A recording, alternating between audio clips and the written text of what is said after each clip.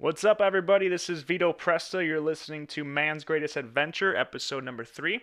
Today we have on my good friend Blake Williams, who is the owner of Battle Tested, a company that goes around the Midwest running clinics for high school level and college level athletes, pushing them physically, mentally, and most importantly, morally.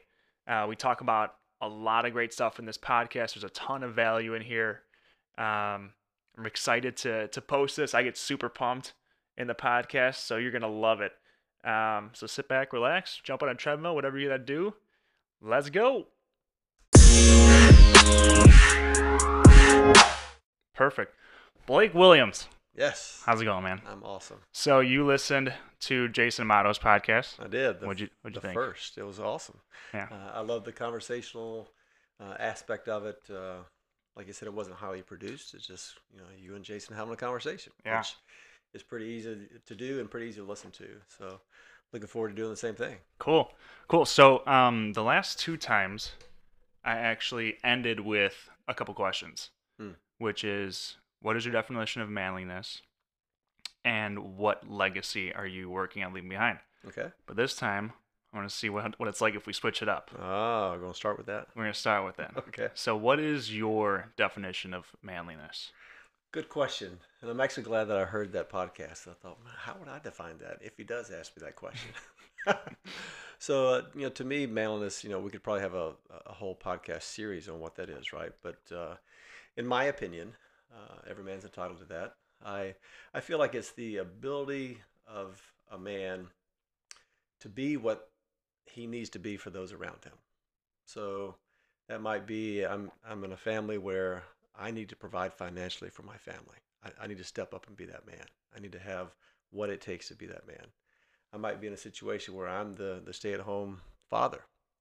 I know a friend who's in that situation. He needs to step up and be a little bit different type of man, right? He's got to be the one who does the nurturing and caregiving for the kids as they grow up and gets them off to school and all those types of things. Mm-hmm. So it's really, to me, I think, being what you need to be for those around you. What do they need from you? What does your wife need from you? What do your employees or your coworkers need for you to be? And just stepping up, having obviously that takes some courage, that takes some skills. Yeah. But do you have what it takes, and are you willing to step up and be the person that those around you really need you to be? Wow. So almost like a humble servant. Certainly could be that for those around you. Absolutely. For me, it's very much about my life here. I feel it's one to certainly serve people, and so I want to make sure those around me that are in my immediate circle, what am I doing to make sure that their life here on this earth is as satisfying and as gratifying as possible, that they get what they need and they have a happy existence here, they love life, and what can I do to help make that possible for them? Yeah. So Jason also sort of talked about, do I have what it takes? And also he mentioned stepping up. Yep. So, I mean, we're only 3 in, but that seems to be a theme, like just stepping up, doing what you're called to do in that moment for that time. May not be forever to be that person, but we're put in situations where we do need to step up. Yes, absolutely. And like you're saying, for some, I think in the history of man, there's different periods of time, right? There's, let's say, the cavemen, which was what provide food, Right. Go out, hunt, bring food back. And then it came to a time where it was like, okay, well, we have a plethora of food. Food is everywhere.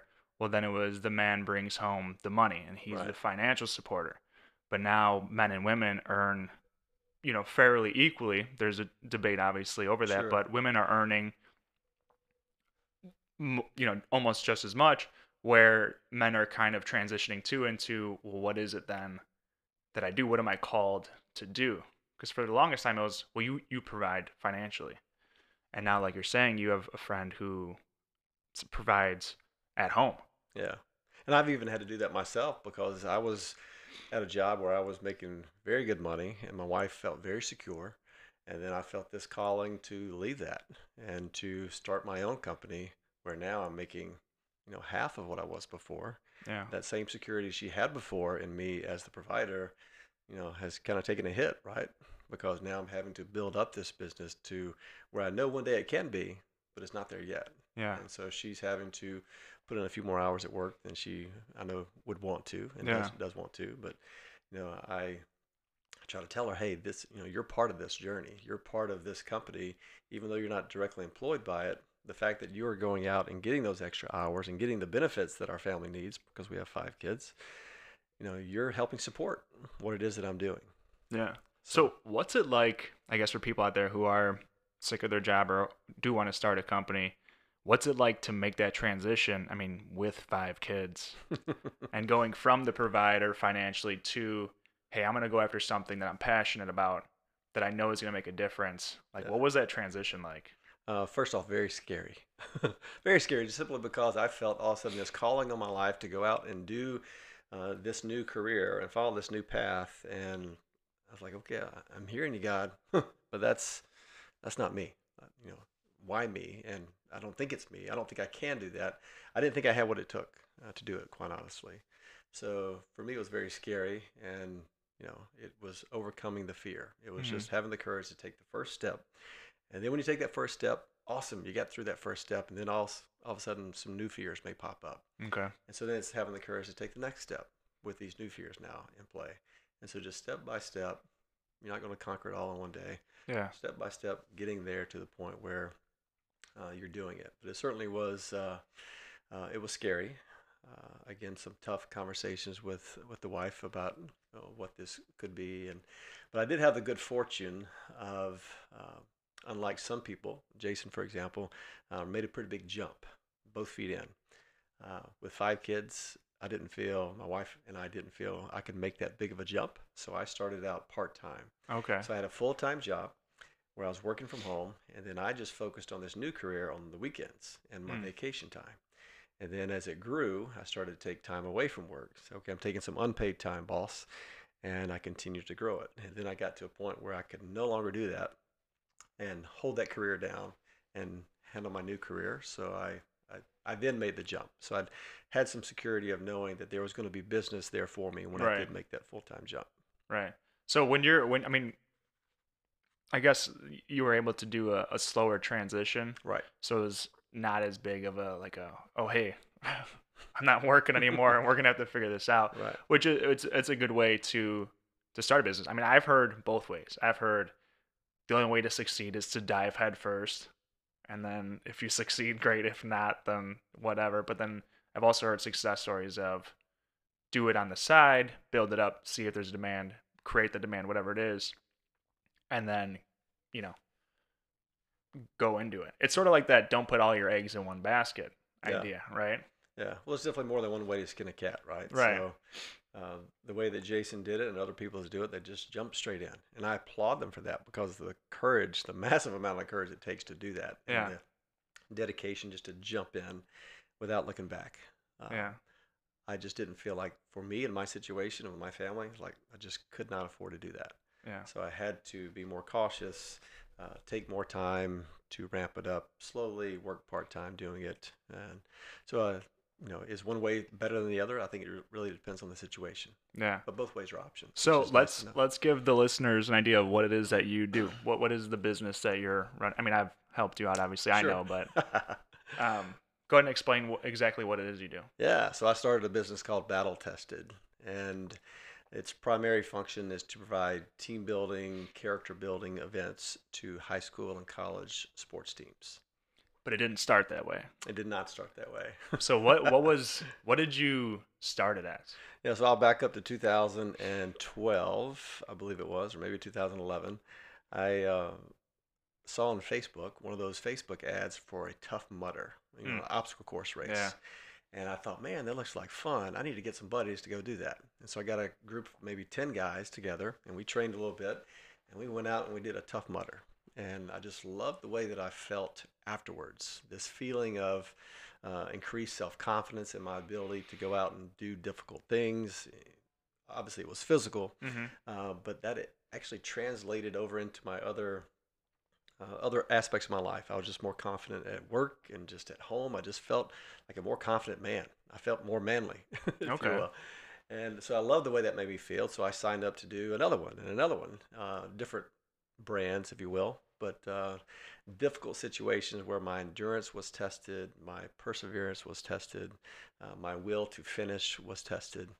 And every time I did, as difficult as it may have been, I just loved it. And Mm-hmm. I began to think in 2012, like, man, other people need to experience this. Other men need to experience this.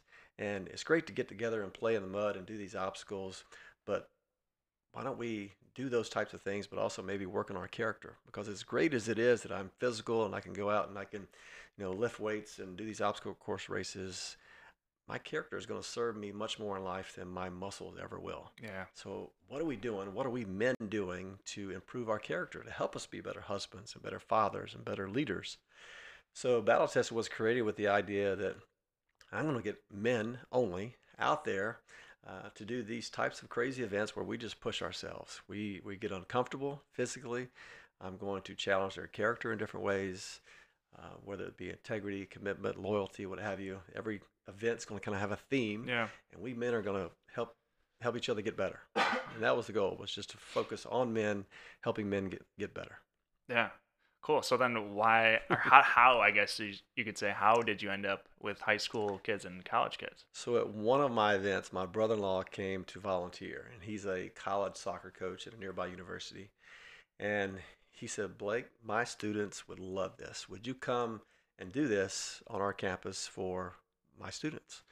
And I jumped and said, okay, let's do it. And that day, when I left the event, it was so clear to me that, yes, this is the direction I need to go. One, because of my wiring. I have always been about the next generation, about helping prepare students for the battles they're going to face in life. I've worked in youth ministries and mentoring and different things like that, where I care about kids and I want kids to be better prepared than I was growing up to handle their future, to be more successful earlier on. Yeah. So it was that day where I knew I had to start changing my focus.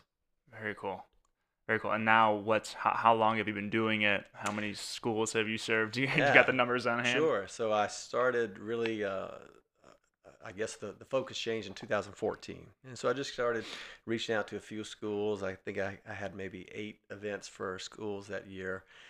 2015, it jumped up to 38, I believe, schools that I worked with that year. And then 2016, I'm still part-time at this time with the other company. 2016, I did 110 events. Wow. And that was a clear message. Okay, it's time to go full-time. Yeah.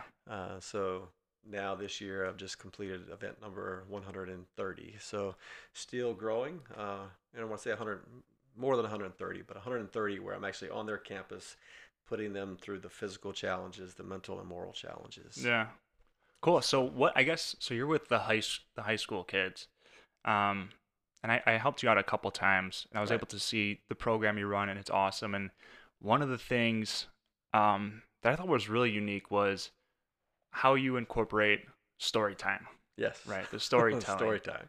And since I heard it, and your Instagram is full of story times, and I'm always fascinated with stories Mm. and how we learn from stories, whether they're true or made up, Yep. or ones of failure or success. We learn so much from stories. I guess what made you want to incorporate stories into your training, and also what's the impact you've seen Mm. through your stories, Yeah. like through these kids? I think I've always been drawn to stories myself. If you go back to the dawn of man, before man ever wrote anything on paper, things were passed down from generation to generation through stories. Yeah. That's how they communicated and passed down knowledge and wisdom by using stories. And I've always been drawn to them. And I can't say I know exactly, can I recall back to the very beginning of when I used my first story in my events. I feel like when I first started doing the events with men, I certainly did it then. I can't recall exactly what the main motivator was, other than I just loved them, and they're memorable. I mean, I've gone back to schools now 4 years in a row, and kids can still tell me what stories I told them in prior years. Isn't that incredible? They remember them. They remember them, and of course, they have to be good stories. They have to be compelling stories to be Right. remembered. But I find them or I create them. Some of them are my own personal stories of things that I've gone through. People relate to people through story. So you might tell me a story about growing up and something you went through, and I can relate to that because I went through something very similar. Yeah. So the stories need to be relatable, but I certainly have. Not only do they remember them, I've had a couple of teams this past year that gave me the best gift I've ever been given by a team, which was every one of their students wrote down for me what they got out of the day. Mm. What was their takeaway? Mm. And hearing firsthand then with their handwriting of how the stories impacted them. Maybe it was one specific story or one phrase I said in a story is like, I'm going to remember that because that's going to help me be a better teammate this year, to be a better person going forward. So it's been powerful to hear testimony about how not just the events, but the stories in particular Yeah. have impacted student athletes. Yeah. That's awesome. It's fascinating. It's amazing. It really is. And like you said, how, I mean, even the story of the boy who cried wolf, right? Yeah. So whether it's true or not, at this point, I don't know if anybody knows, but Right. it's a powerful story and it's able to teach you a lesson. And it's awesome that you're bringing these stories to these kids. But what I think is equally fascinating is the stories we tell ourselves about ourselves, right? Yes. So the story that, like when you were opening your business, I don't have what it takes. Stories right? are very different. Right, exactly. So I mean, how are you consciously, as you're going through your life as a man, as a husband, as a business owner, like what steps are you taking, I guess, when you're writing your own story?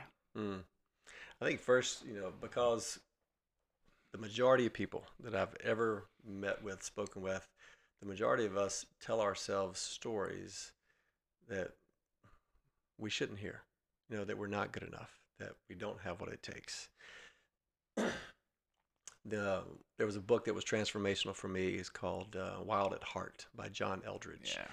And I read that when I was in my late 20s, early 30s. And in that book, he says the question of every man needs to have this question answered. And it's the question, do I have what it takes? Or said another way, am I man enough? Like, we have that question just naturally in us. And we've got to get that question answered before we really are a whole lot of value to anybody else. And I was raised by my great aunt and my great grandmother until she passed away. I was not raised by a man. And in that book, he tells you that question has got to be answered by a man, a father figure. You need to have a man tell you, you're man enough now. We don't have rites of passage like we used to do, or some African communities did. They that got right. some crazy rites of passage. Like Jason told me about the Kenyan warriors. They go out and kill a lion. When you kill a lion, you're a man. Well, they can't do that now. But there's rites of passages, right? And we don't have that here. So I struggled for years, decades, to try to determine, am I man enough? Do I have what it takes for whatever it is, for just life in general? Yeah. And I often didn't feel that way because of my upbringing. Yeah. Because I wasn't living with my mom and my dad, and they didn't seem too interested in what was going on at various stages of my life. So if those people don't give you that, why should I be confident in who I am as a person? Yeah. So I think we first, at least for me, I'll speak firsthand, I had to overcome my own story. Those own stories I was telling myself that I'm not enough, that I don't have what it takes. I needed to overcome that first before I was willing, ready to step into something scary like starting my own business. Yeah. I didn't know you didn't grow up with a father figure. No, not at all. Not at all. My family split when I was 3. I was the youngest of 4. My sisters wound up moving to Florida with my mom. She got remarried. So I think from the age of 9 till after high school, I didn't see them, didn't really communicate with them. Again, raised in Alabama by a great aunt who was a wonderful woman. But as far as having a male role model, just didn't have that. She was never married.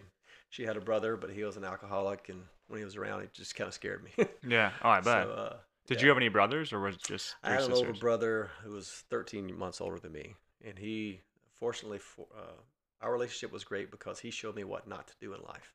He made horrible decisions, committed suicide at the age of 29. So lots of decisions that led him down this path. But Yeah. a lot of depression and different things that he suffered and went through. But he showed me kind of what not to do, and so I tried to do different. So I tried to be good. I tried to be the good student and Yeah. the good boy.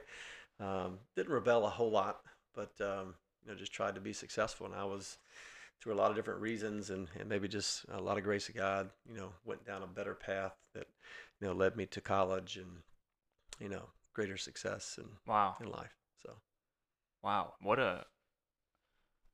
a great direction you took. I mean, you could have gone a whole bunch of different ways. well, statistics will tell you that fatherless boys are much more prone to all the things my brother did: the Yeah. drug abuse, alcohol, um, behavioral disorders, prison, suicide. Yeah. It typically leads to that. I mean, more often than not, it leads to bad things. And I've worked with kids who are grown up in similar situations, and history tends to repeat itself. But I remember very vividly at a young age saying, I will be different. I Hmm. am not going to let my history dictate my future. And so, really putting that marker in the ground that says, I'm going to be different. Yeah. Wow. I'm going to be different. Wow. So like you said in that book, Wild, it's Wild called at Wild Heart. at Heart. I read that book. Yeah. I always think it's either Man in the Wild or yeah, something like Wild at Heart. So like you're saying, every man has that question of, am I man enough? Do I have what it takes? Hmm. And I feel like I grew up feeling that same way, but I had like my father was very present and a good example of a man, and I had uncles, and my one grandfather was alive and around. Um, I mean, but I still struggled with it. Mm. And I feel like to this day I still struggle with it. Hmm. Right? Like I'm 27 now. I'm getting married in February. Yeah. I have a house now. Like I'm gonna be the man of the house, but there's still something inside that says, well, do you have what it takes? Right. Are you man enough? And a part of me is like, I feel like I'm 16 still, right? Like I Yeah. just got my license. I don't have responsibilities, whatever I do. But I mean, I couldn't imagine growing up in a house where one, your older brother is making all the wrong decisions, and two, there's no other man to look up to. Like, walk me through that. I mean, like, when did you make that distinction of like, I do have what it takes. I am man enough. Like, because you're an amazing man. For people Well, who don't know you, like, you're an amazing person, and I would say you're a great example of what a man should do and should be. So hearing that you grew up with no examples to look after to emulate, like, what was that process like? yeah. Well, thank you, first of all. Very humbling. I think that we will always have to have that question answered. So I think that certainly growing up with fathers helps you get the bulk of the question answered at certain times earlier in life. I feel like my answers really didn't come till I was in my 30s, where I started to finally feel like, yeah, maybe I do have what it takes to some degree. But new things are going to come up in life, starting a new company, getting married, where we may kind of revert back to that question. Mm, Okay, can I handle this? This is something new. I've never done this before. yeah, Can I do that? So I think there will always be some struggle around that question. And I think the best teachers have been life experience. You go through certain things. Um, what doesn't kill you makes you stronger. If you would have told me, um, hey, you're going to go through these things in life, um, all those bad things, death of your brother, all these things, and you're going to turn out okay, I would have had a hard time believing that. yeah, Did those things wound me? Absolutely, they wounded me. But I've been able to overcome a lot of those things. Some of that, I think, simply by the grace of God. And I've allowed God to father me. To me, it's been a very spiritual journey that yeah, if I don't have an earthly father figure to really help build me up, to help initiate me into manhood, yeah, well, who's going to do it? yeah. Well, I heard about this God guy, and apparently he's pretty interested in doing that. So maybe I'll give him a shot at helping to father me, if you will, and Yeah. initiate me into what it takes to be a man. So you're the third guest on, and all three men have said that their faith has been a huge factor in their lives. The first one, he's Sikh. It's a Sikh Yeah, religion. Indian. Yeah. And so it's not, he believes in Jesus, but his is like that there's one God, one energy, whatever, and that Jesus was a prophet and a great man, and Yeah. he could learn from Jesus, he could learn from Muhammad, he could learn from all these different men. But it's interesting that three great men so far have all mentioned faith and their trust in God, and that all three have gone through huge trials that have wounded you guys. You know, everyone gets wounded, everyone has trials, Yep. but it's that your faith in God um, really has carried you through it and helped you step up. Absolutely. I mean, that's got to be something, right? Well, to me, faith, whether it be exactly my faith or you believe something else, it gives you some hope, right? That there is, something. There's a reason why I'm here. There's Yeah. a bigger person behind all this than just some explosion that happened in space a long time ago. It certainly gives you some sort of hope. And, Yeah. faith is not easy for everyone to accept and to believe in anything beyond what they can see. So I'm thankful that for whatever reason, maybe it was because my aunt raised me in a church and I was there regularly. Faith kind of came easy to me, so to speak. But it certainly has played a big part in I think my success, my ability to overcome what I've gone through. Yeah. I can't imagine trying to go through what I have without having faith. Yeah. Can't imagine how lonely that must, that journey would have been without. Yeah. I faith mean, in I've God. I've been there. I think I went through a phase where I questioned everything way too much. I think questioning things is healthy. And not just blind faith of like, oh, someone said this, so I believe it. Mm-hmm. Questioning things is good. But I feel like I went through a phase where I questioned everything way too much. And I got to a point where I was like, man, no, there's no God. Like everything is, none of this makes sense, or, there's no answers to all these questions, whatever. But yeah, it sucked.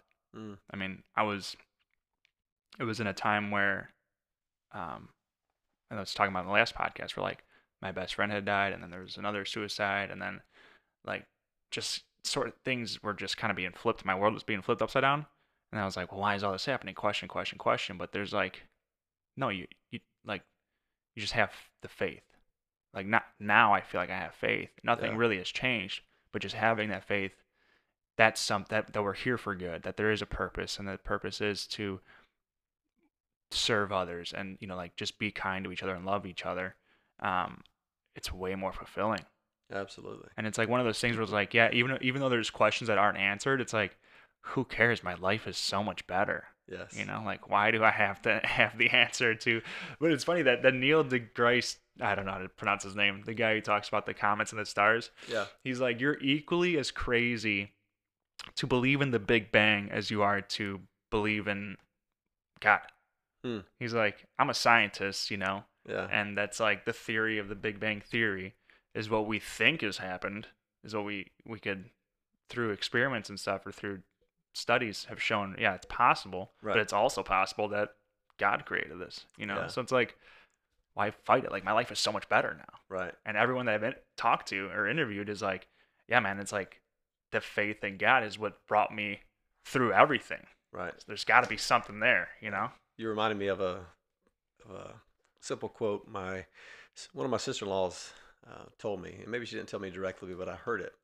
And she said, if I die one day and there is no afterlife and this whole Christianity thing has been a farce, I can't say I'd be disappointed, because my belief in this God has helped me have such a much better life here on this earth. Yeah. So even if there's nothing afterwards, it has helped me be better while I'm here. While It's you're here, given yeah. me something to cling to trust in, to have hope in while I'm here. Yeah, it's fascinating. Yeah. I love it. Not to change the subject, but so I brought you on not only because you're a great man, and I hope that the guys listening are seeing an example of what it is to be a great man, but I also feel as if you have a very unique perspective because you work with high school boys and young men, college boys, young men, Mm-hmm.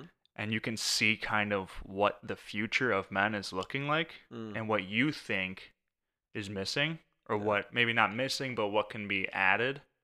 Um, because I mean, as you know, like suicides are at an all-time high. Like Yep. depression, anxiety is like everyone's got it now. Um, we live in a world that's, in my view, it's kind of off the, at least our society is off the rails of like what it means to be a man or a kind person or an American or whatever. I think you have a unique perspective because you work with these kids, you see them every day, you're mentoring them. Like what is it? Give us like a pulse on what it's like right now. Yeah. I yeah, I've had the opportunity a lot to work with young men and young women. The maybe I'll start with this. I'll My wife asked me a year or so ago, like, so which do you enjoy working with more, the boys teams or the girls teams? And I said, well, if I think back to my most favorite events that I've done, they're all girls events. And she said, why? I said, well, they approach the events with um, a greater sense of enthusiasm and excitement. There was less fear, apprehension, surprisingly. And they didn't have this macho, bravado kind of pretend thing going on that they were trying to be something that maybe they weren't. And they were just kind of, okay, this scary thing, I'll try that, sure. Whereas the boys were more hesitant. More Hmm. overall, they've been a little more hesitant to step up and maybe do something. And that's not across the board, but it just seems like a big majority. Um, lack some things that really I thought that maybe the girls might struggle with. I see some of the boys struggling with. And anxiety is a big issue today. Obviously, I've got one of my daughters is struggling with that, and uh, the insecurities that our youth feel, I think, is real. I certainly think that this digital age that we're in, the convenience of life, the conveniences, everything is at my fingertips, and Yeah. everything I want, I can have it now. I don't have to wait for it. I don't have to work for it. Hmm. I remember growing up when I would ask my aunt, "Hey, what's the definition of so and so word?" She would say, "Go look it up in the dictionary." Yeah. She wouldn't tell me. She'd just say, "Go look it up." So I have to get up, go to another room, get this big heavy book out, start flipping pages Yeah. to find the definition. Even finding a definition was work for me. Now, nothing's work. Everything's accessible on my phone and computer, whatever. So I think those things are certainly hurting all of our youth, not just our boys, but all the youth, just from being um, uh, people that can go get things done, and they just uh, oftentimes do want things given to them, and Hmm. they don't want to have to work necessarily for certain things. So there is that. We hear about the sense of entitlement. It's there. It's Yeah. there. It's real. I cannot tell you exactly all the causes for it. I can't. I can just speculate, but it's real. Uh, how do we solve that? To me, I think it's being much more intentional in doing things that changes the environment for our kids. And so maybe that is that week in the woods that we take in the summer where there's no phones, there's no running water, but we just go out and we uh, throw ourselves into an adventure, and we Yeah. see how we do. We gotta fix our own food. We gotta start our own fires. We gotta set up our tents and take down our tents. All those things. To me, more and more kids need to do those things because there's so many benefits just of learning how life is work. Yeah. You will have to work to be successful in life, to provide for yourself and for those around you, to step up to be that man. I wish that more people did rites of passage type of Yeah. ceremonies or rites of passage events. So maybe at 13 years old, starting that young boy off with maybe it's just an overnighter somewhere. And then over time, as he gets to be maybe 16, 17, about to go off to college, now we really have more of a rite of passage type of ceremony where we uh, really test him a little bit. He doesn't have to go out and kill a lion, but he's got to go out and gather all the firewood and start the fire, and he's in charge of this. And all those little things we can do just to help give them some confidence in their abilities. Because I certainly sense a big sense of lack of confidence in a Hmm. lot of the boys that I work with, for sure. So you said something very interesting because of the access to information, because the access to everything now with technology, that we or our generation, or whatever, the pulse kind of is that there isn't really that work to get anything. right? If you want a definition of something, hey Siri, define this, Right. and it's there, and that and it ties back to the do I have what it takes? Because if we're not, as men, this is a podcast about men. If we're not continually testing ourselves, or if we're not continually putting ourselves in situations where we have to step up, like taking risks, Mm-hmm. going across the room to say hi to that girl, or starting a new job, or Right. going to the gym, if we're not constantly putting ourselves in uncomfortable situations where we're testing and we're just sitting back and playing on our phones or getting all of our information from the internet, whatever, if we're not testing ourselves, we don't know if we have what it takes. Exactly. And I mean, that's kind of what's creating that anxiety, it sounds like. yeah. It's because everything's so easy. I mean, imagine if you stay in your comfort zone all the time, will you get better? Hardly any, right? I mean, we have to get You out of our can't, comfort right? zone to grow. Yeah. I mean, if you get better at all, I'd be surprised. But you have to get uncomfortable to get better. You know, like you said, go across the room and speak to that young lady. I've had that conversation with my 13-year-old boy. Sometimes you just need that 5 seconds of insane courage to go out there Yeah. and try something.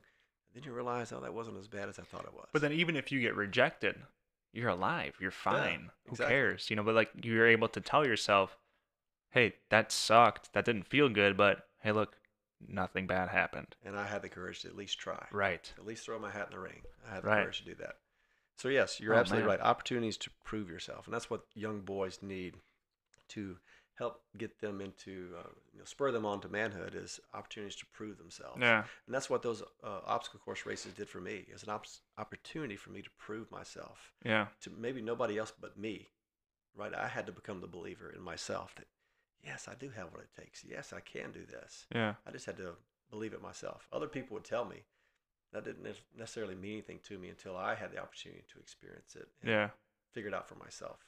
Well, and that's what you provide too for these kids. So like, give us an example of something that you saw in the beginning of your event, because your events are what, like 2-3 About hours? 3 hours typically. Right.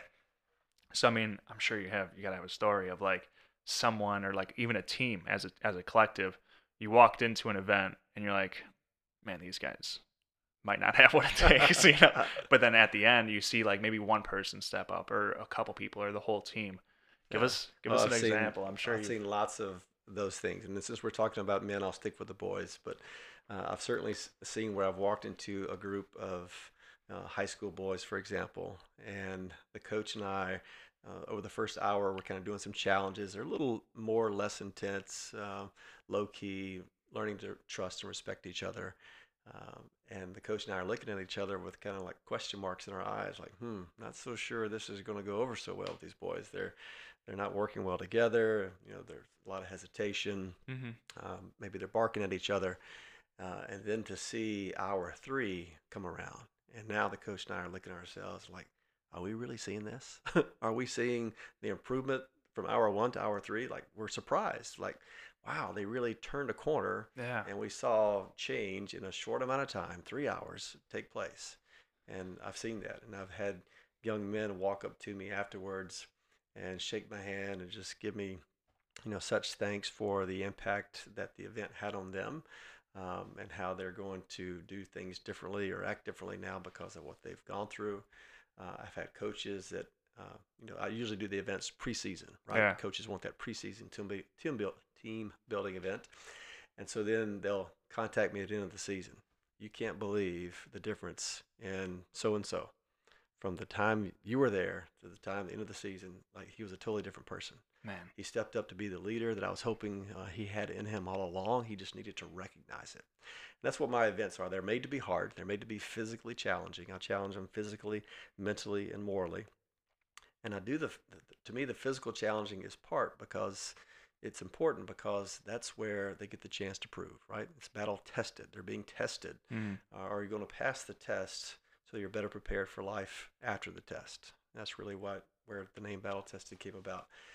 Better prepare for those battles they're going to face in life. So I want to test them and give them opportunities, male and female, to show themselves and each other and their coaches that, yes, when things get hard, I'll be here. Yeah. I'll continue to work hard. I'll be a great teammate. They have that opportunity. It's really their choice. They don't always make the right choice, but they have the choice to put in the work to come out better on the other side. That's awesome. Yeah. I know there was one event I did with you. where there was one of the guys was less fit, and he was really struggling at the end. And you could see there was a kid who was like the leader, but also a ball buster and like a jokester. Mm. And so he was yapping, whatever. And then as the event went on, he was getting more and more tired because you're challenging him physically. But at the end, what was cool was the kid who was less physically fit was struggling, and this kid who was the leader but more of a jokester and almost like could have been a nuisance to the team, whatever, stepped up and like went and supported the kid. He didn't physically touch him, but he was like, "Yo, you got this. Let's go." And he was applauding him and clapping him on and like, "Get up. You got this. You got this. You got this." And it was really cool to see that, like,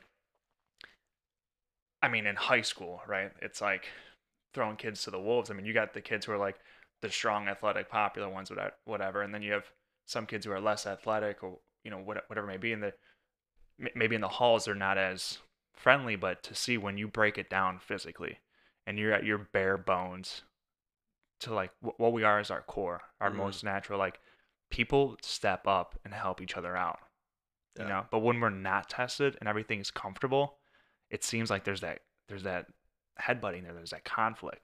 Yeah. But what was really cool with your event that I saw was people being broken down physically and mentally. I mean, when you're physically broken down, your mind kind of starts going, but the good that came out of it.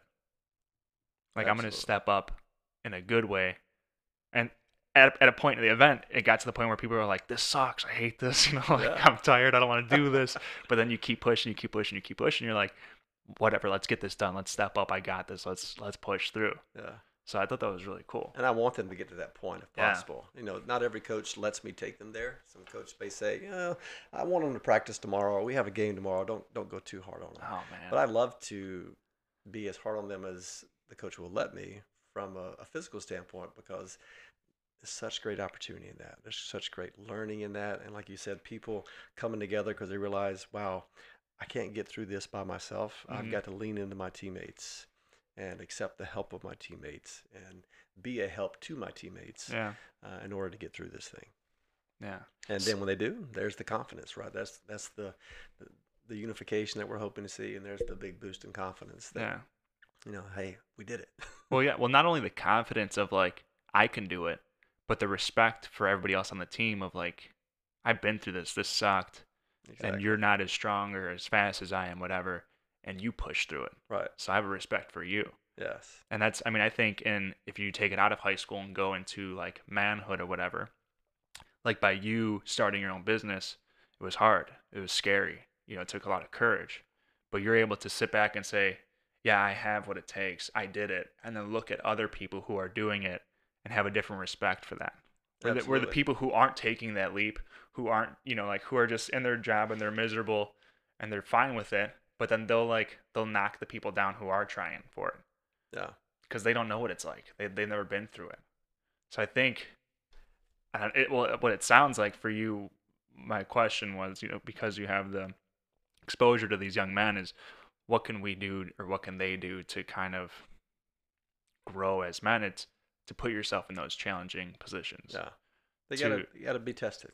Give them a chance to prove themselves.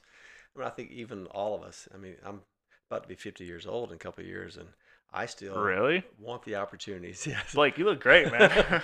I still look for opportunities to prove myself. And there's still something about proving yourself, again, if to no one but yourself, that is rewarding. It's satisfying. Yeah. So our boys need more of that. Yeah. So that's why every boy needs to be battle tested. I agree. I'm fully promoting what you do. I think and you do it outside of Illinois too, right? So I have a 4-hour radius currently. So I'm in part of Iowa, Wisconsin, Michigan, Indiana. 4-hour radius from my home to try to get there, do the event, get home in the same day. Yeah. So shameless plug. If anybody knows anybody who's in a sports team in high school or college, let them know Battle Tested. I mean, I firsthand helped you out in a couple events, and I thought it was amazing. Yeah, thank you. You're a great guy. A quick thought. The other day, I was at the gym. I just started training again, and I had this real big urge to yell. Okay. Like I mean, I almost did it too. Whereas like I'm not that guy who's like grunting at the gym on every rep or whatever. Yeah. I grunting just doesn't do it for me. But like after I was done with the set, and I don't lift that heavy of weights. I'm a long guy, so like I just whatever reps. Yeah. But I had this really big urge to like yell, and I didn't obviously because I was in public. Okay. But I almost did it. And I was talking with my fiance about it, and I'm like, babe, I have this urge to like roar almost. Mm. And it sounds whatever, but I feel like and then I saw, have you seen the Samoans, the New Zealand All Blacks? All Blacks, yes. And they do that thing before Yes. the haka, I think Yep. it's called. I think you're right. I get the chills every time I watch it cuz it's an expression, man. Like we're made to express ourselves.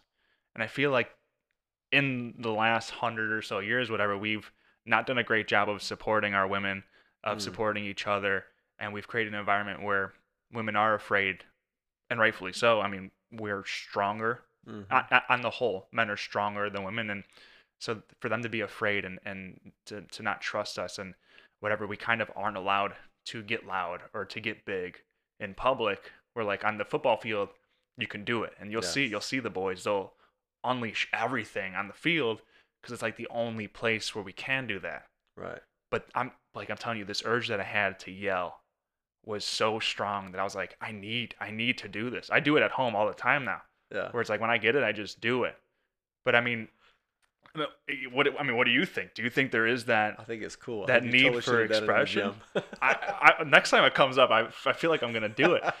But I feel like too when men say things nowadays, it's like, oh, you're this or you're that or you're insensitive or you're intolerant. But I feel like we have this need to express ourselves in a very strong vocal way. I mean, lions roar, all like gorillas, they pound their chest, and I'm like, I feel like it's a natural thing to do, but we don't have that outlet to do it. Yeah, I think we've been quieted, right? I mean, society has quieted us. You know, we have workplaces where we have to act a certain way. At church, you got to act a certain way, and you know, with your kids, you got to speak a certain tone. And you know, we certainly have been quieted. Yeah, you know, we've been muzzled, if you will, for the ability to roar, and that's I think a gym is an adequate place to do that. These races that I do, our sports fields, we have some opportunities, but you really got to find those opportunities. Yeah. Your normal day is not going to present the opportunity where it's just fitting for me to go out and just roar and claim my manhood, right? Yeah. But it's necessary though. I mean, look at every athlete after let's say they're in a fight and they knock someone out, whether it's MMA or a football, when they make a tackle or like you smash a home run, like the first natural instinct is just to yell. Yeah. And get loud. I mean, it feels good. Absolutely. But it's also like you have those wins at work. Let's say you work in an office. Sometimes you got a big win, but you can't express yourself. Like that's got to be knocking these guys down in some way, right? Like to not unleash. It's kind of quieting them, right? Yeah. The spirit is probably quieting the spirit of what wants to come out. Oh, we got to change that. I know. I like when Bautista grows, and I've got people all over the country. We're going to just get together and yell or something. Oh, it's every victory we have. We're going yes, let's celebrate that. And we right? Well, you have to celebrate your wins. Right. You have to. Yeah. Oh, now I'm all pumped up. So real quick, there was they do this haka dance, yes. or at they do it at like funerals, retirements, before battle, like sporting events, whatever. And it was fascinating to me that there was this funeral of, I think, the All Blacks GM or something, and all these men in suits were doing this ritual haka dance, but it's so natural in their community, in their society to do this, that the women were like proud, like their shoulders went back, and like they were held higher because they knew that like these men, they got this. Yeah. Through this expression, I mean, with the weird faces and the yelling and the slapping of the knees and the chest, whatever. And then I also saw a video of high school kids doing it as a collective, and you saw big kids, small kids, skinny kids, fat kids, all boys. It was like an all-boys school. Okay. And I almost started crying because I was like, what if we had this in our schools? Yeah. What if our boys were able to express themselves as a collective too, like bringing sort of how I was saying about your event where the top dog and the bottom dog like they connected because they went through this together. Right. You know, like we have to, in my opinion, as a society, allow boys to come together to be battle tested. Let them fight it out. You know, not physically because obviously some Right. whatever, but like get tested together and then come up stronger so that we end up supporting each other and you feel that collective as a whole. I think that's what you're doing too with your events. Well, I certainly think so. I think boys, men, we need the opportunities to be that, to be the masculine us that we're designed to be. And the haka, I think, is a good expression of man demonstrating his manliness. You don't see women doing that. It's not something in their culture that the women do. Right. But yet you saw, as you said, the women roll their shoulder backs and they look proud, right? Because their man's out there showing his manliness. Mm. Women want their men to be men. The majority of them do, at least. Yeah. I sure hope so. They should be proud, right? When my husband steps up, I remember just this couple of years ago, my daughter was going through something at school. A boy said something inappropriate about her, and I got riled up. I mean, bristled up, and I went to that school, and I was yelling. I was hot. I wanted something to be done, action to be taken. And my daughter was so proud of the fact that Dad got out of character of what I usually am, this quiet, friendly guy, to be something different. And she was proud of it. It didn't scare her at all. She knew that it was for the right reason, and wow, my dad does love me, and him showing this masculine side, is showing and communicating that to me, and this is what a man should look like. Yeah. And so hopefully one day she finds a man herself, and that guy is going to be a man's man who is there to protect her and to, make sure that no harm comes to her. Yeah, that's awesome. Yeah. So we're coming up to about an hour, but I wanted to finish with the legacy question. Okay. Because you have 5 kids. I do. How many boys? How many girls? 2 boys, 3 girls. 2 boys, 3 girls. Yeah. What's the oldest age? Oldest is 20, all the way down to 7. So every 3 20? years we've got. Like, I can't believe you're gonna be 50. 48 now, so a couple of years away. Do you work? You have to work out every day. Yeah. Well, not every day, no. And I go in my hills and valleys like most people, but I try to be diligent. That's awesome. So sidetrack, but Yeah. what would you say is the legacy you're working on, or the legacy that that you're gonna pass on to your kids? I think the biggest thing that I do is serve people. And I think I do that at home. At least I try to with my wife and my kids, and I certainly do that with when I worked with youth ministry, when I've worked in mentoring. My career now is all about serving kids, serving coaches, helping these student athletes be better prepared for the battles they're going to face in life. And I want my kids to hopefully remember that Dad was all about other people. Existing here on this earth to just look out for your own goods, for your own selfish needs. Man, what a boring life that would be to me. Yeah. Going out and getting all that I can get. No, I want to see how much can I give? How much of my time, resources, energy can I give to other people and helping their life be fulfilling? Because when I give, I get so much more in return. Yeah. I can't outgive God as we often hear in church, but when I give, I just seem to get so much more in return. And so maybe it's out of selfishness in a way that I give because I know it's going to feel good. But there's just something innate in me that says, go out and impact other people. I want to inspire and impact other people. What are, for the fathers out there, what are some ways that you give to your wife and your kids? My wife is, it's all about love languages, right? So we could speak another podcast about that, but her primary love language is acts of service. So, what have you done for me lately, right? What are you doing to help out around the house? And so it speaks volumes to my wife if I will load and unload the dishwasher. Key here, without being asked. If she has to ask me, it means nothing to her. Means nothing, yeah. But if I do it without just because I saw there was a need, right? Or I did the laundry because I saw there was a need. That speaks volumes to her. That shows her that, hey, I'm in this with you. Even the ugly stuff that no one wants to do. Yeah. The chores, I'm in this with you. And if I can do that well, it makes our marriage go a lot more smoothly. Yeah, and it speaks volumes too that you know her love language, Oh, right? How many guys out there know their uh, girl's love you, language? you got to know that. Yeah, Do you know your fiance's? hers is quality time. All She right. made me read the book, Oh, good. which I'm glad she did because Yeah. I would have no idea. So there's a book, The Five Love Languages. Yes. There's actually a test online I think you could Yep. take. Mm-hmm. Hers is quality time. And then acts of service, I think, or Okay. words of affirmation. But did you read the book, or how'd you Yes. figure it out? Absolutely. We read the book and Okay. did the online testing. We did it all to know what mine were, and mine and hers are very different. And I think that's, I told you earlier, the definition of a man, right, is being what those around you need. Mm. I love physical touch, words of affirmation.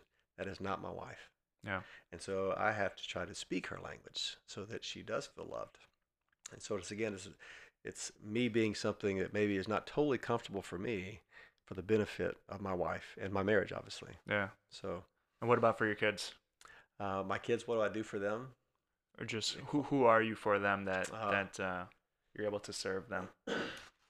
You know, my kids, it's just easy. You know, when you have kids, and you'll experience it hopefully one day, when you have kids, you love them in a different way than you do your spouse. There's just a type of love that exists you never know about until you have kids. And it just makes you appreciate that, wow, I've been blessed with these kids. What can I do to help prepare them for life? So, so much of it with my kids is the same thing with Battle Tested. I want to help prepare them for the battles they're going to face in life. They don't always want to hear my stories, but I try to tell them stories. They have some favorites, and I say, hey, Dad, tell us that story about X, Y, or Z. And Yeah. so, you know, try to spend a lot of quality time with them and just trying to equip them and build into them so they're prepared for what life is going to throw at them. That's awesome. Mm. Well, Blake, I want to acknowledge you for being a great man and a Thank you, great brother. leader, and someone who walks the talk.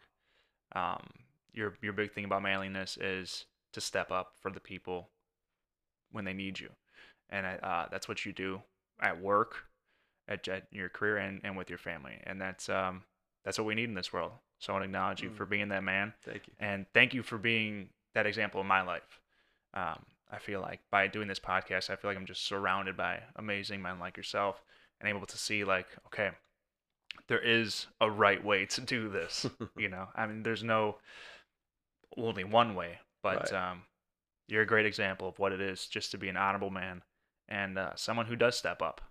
And I just want to thank you for that. Well, thank you. Awesome. Pleasure to be here. Yeah. Hopefully, like you said, you're impacting people through the stories that you're sharing, and certainly hope this helps impact someone out there. Yeah, and thank you for sharing your story.